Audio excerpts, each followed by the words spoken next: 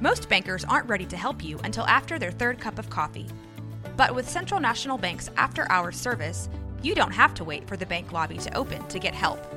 You can contact us from 6 to 8:30 in the morning or from 5 to 10 in the evening, and we'll connect you to a real, live, local person who can answer questions and fix problems 7 days a week. Bank different. Bank Central. Central National Bank. Member FDIC.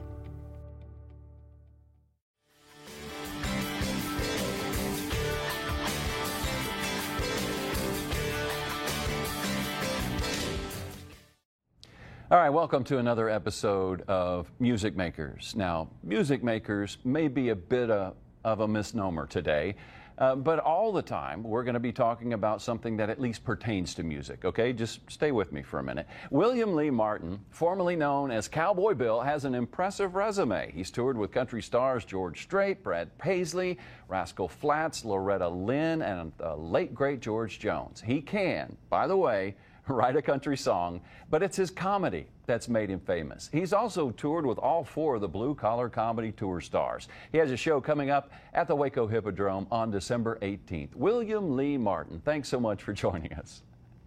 Well, thank you.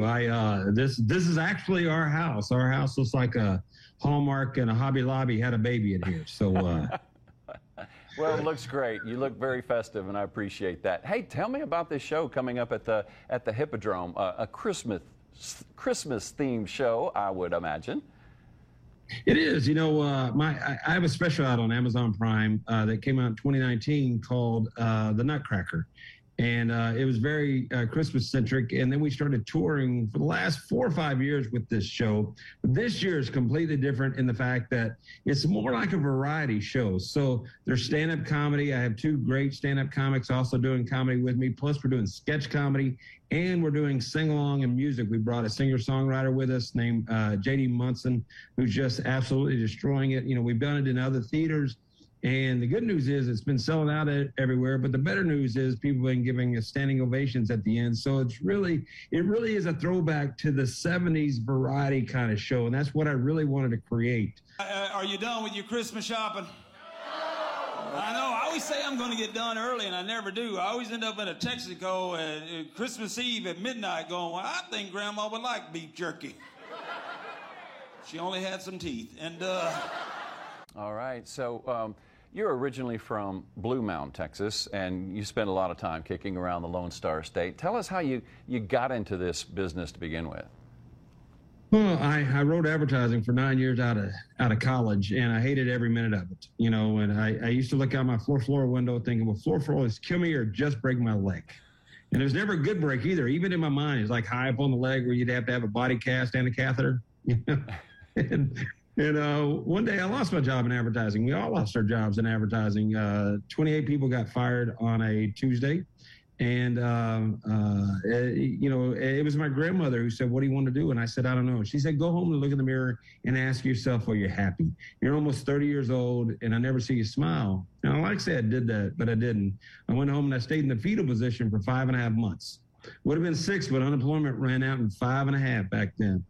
And true story, UPS driver comes next door, and I go next door to tell him that I got fired. I was supposed to get a package for my friend who was out of town, my next door neighbor, but I really went over there with only the objective to share my pity story with him, right? And I told him I was fired, didn't know I was going to make ends meet, what I was going to do with my life. And he looked at me like, good, that's one less box I'll bring out here, right? And completely dejected, I went in the house and I turned off the phone, the television, all the distractions. And I got about 18 inches away from the mirror, and I simply asked myself, am I happy? And I truly believe I had a conversation with God that day, and I called my grandmother 4 hours later after a long talk with myself and God. And I said, you know, since I was 5 years old, I wanted to be on stage and television, radio, and print. And she said, go for it. And I said, what if I lose the house? She said, buy you another one, boy. She said, I don't want you to be 30 or 50 or 80 and go through the would have, could have, or should have. And this from a woman that found out that she had a tumor on her lung about the size of my fist and dying of lung cancer. And that was it. I mean, that was May 17, 1996 was my first time on stage. And this is now my 25th year of stand-up comedy. And we've been able to produce, 3 television specials now. And we got a whole lot of people following us on social media. And it really has been a great ride. So I go back. It's Christmas Eve, 1974, y'all. My mama had sent me and my brother to bed early. That's what mamas do on Christmas Eve, don't you? You better get in that bed. That Santa Claus is a-coming. It's like 2 o'clock in the afternoon, right? And, Tell me about when you realized that, hey, I'm funny enough to do this for a living. Tell me about your grade school days. I could see you kind of being a class clown. What was that like? I wasn't, and believe it or not, most stand-ups weren't class clown. Now, impressionists are, but not stand-ups. Stand-up's a little bit different because stand-up can be very, very personal. And I didn't even think about stand-up comedy until I was probably 28 or 29. In school, I was a skinny, buck-toothed kid and got picked on relentlessly. I was smart and that didn't help either if you want to get picked on in school, especially in Texas, back in the 70s.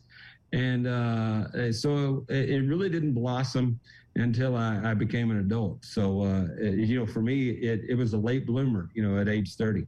I got 4 girls and 1 boy. The boy's 28 years old. He's got his degree from Stephen F. Boston there in Nacogdoches, Tennessee. Me and that boy's only had one big argument. That was his freshman year in high school, y'all. He took French in Texas. I told the boy, I said, don't you realize we got 14 million people in our state alone that speak Spanish fluently? He said, Daddy, I don't know about them numbers, but there are 29 girls taking French and me.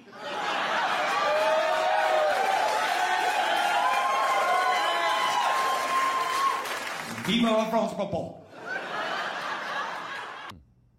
Now, the foundation that you started with your wife, Cowboys Who Care, you give really nice cowboy hats to sick kids. Why is this such an important mission to you?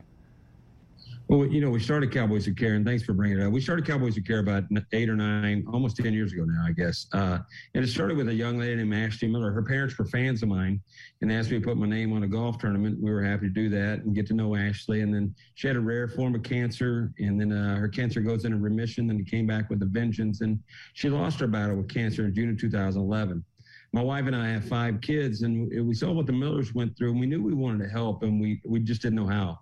And then one day I was at home, and I just Googled kids with cancer images, kind of opened it up to the universe, right? And I had all these big, bright, beautiful faces, beautiful smiles, and bald heads. And in the mirror, I could see my cowboy hat, and that's when it hit me. Well, these kids need cowboy hats. What 7-year-old wants to wear a wig? But what 7-year-old wouldn't want to wear a cowboy hat? So we started Cowboys Who Care Foundation, a nonprofit organization, and we got Resistol involved, and they've been our biggest sponsor and our biggest supporter. And we've been able to deliver a little over 10,000 cowboy hats. And obviously with the pandemic, getting into the hospitals have made it very difficult now. But we pivot and, you learn and you adapt. And now we have a new program called Request a Hat. So all you have to do is go to cowboyswhocare.org, cowboyswhocare.org, and click the Request a Hat button. And if God forbid that your child has cancer or life-threatening illness, we still want to send them a hat, even though we can't get into the hospitals right now. So you just got to fill out the form, and we'll send that child a free cowboy hat as long as they follow under our umbrella. And no shipping, no handling. We're not putting you on a mailing list or anything else. We just want to put a smile on a kid's face. Wow, 10,000 hats. That's a lot of hats. I appreciate you for doing that. Now, you mentioned the pandemic. Just about everyone had a bit of a hiatus during this lockdown. How does it feel to be able to bring a little laughter, a little joy to the crowds of people again? Well, it has been important, but it's funny. We had 2 specials come out in November and December of 2019, and then we all know what happened in 2020, right? March of 2020, and both sides deemed me non-essential, which was probably the hardest thing to take. But I had a friend of mine who said, you just need to turn on your computer and talk to the folks since you can't go out and tour and support this thing. And we just started talking. We didn't talk about hoaxes. We didn't talk about theories or who's right and who's wrong. We just talked about how to get through the day. And we went from about 40,000 followers on Facebook to, close to, 500,000, I think, 500,000. And it really was to reach out and talk to folks. And then I got serious about other things. Your segments about music. Well, I've been writing songs since I was 5 years old, and I really got real serious about it. and started doing songwrites with people in Nashville and obviously here in Texas. And I signed a publishing deal in Nashville that probably wouldn't have happened if I wouldn't have been locked into the house and had to do something other than tell stand-up comedy. So I'm now a published songwriter, and we're putting out, you know, songs with different folks and having them cut. And in 2022 looks like to be a big year. Oh, nice. Well, especially in these days, so many comedians rely on vulgarity and profanity to get a laugh. Is it more difficult not to rely on that crutch? Because your show might be on the fringe sometime, but it's always clean. Yeah, you know, for the first 5 years I worked clean, and then the next 15, not so much. And then I had a CMT special come out, and it had every language in it that you could possibly imagine. You know, I joked all the time that when they bleeped it on air, it sometimes sounded like the telegraph worker on the Titanic. And I was out mowing the grass one day. Again, it was just having that deep conversation. I was mowing the grass, and I was praying about it, honestly. And I was like, God, why don't you let me grab the brass ring? You let a lot of other guys grab it, and they don't work clean. So obviously there's not a morality clause in there. And just as you and I are talking, you know, the voice in my head said, listen, I put you out there and you could do anything with your career. And the only thing that you're willing to change is to go back by your real name. And you want me to work the miracle. You're waiting on me. I'm waiting on you. So I made wholesale changes to the act about 5 years ago. And it wasn't as hard as I told everybody it was going to be. It truly is, you know, you really have to get creative sometime. And I like walking that edge a little bit.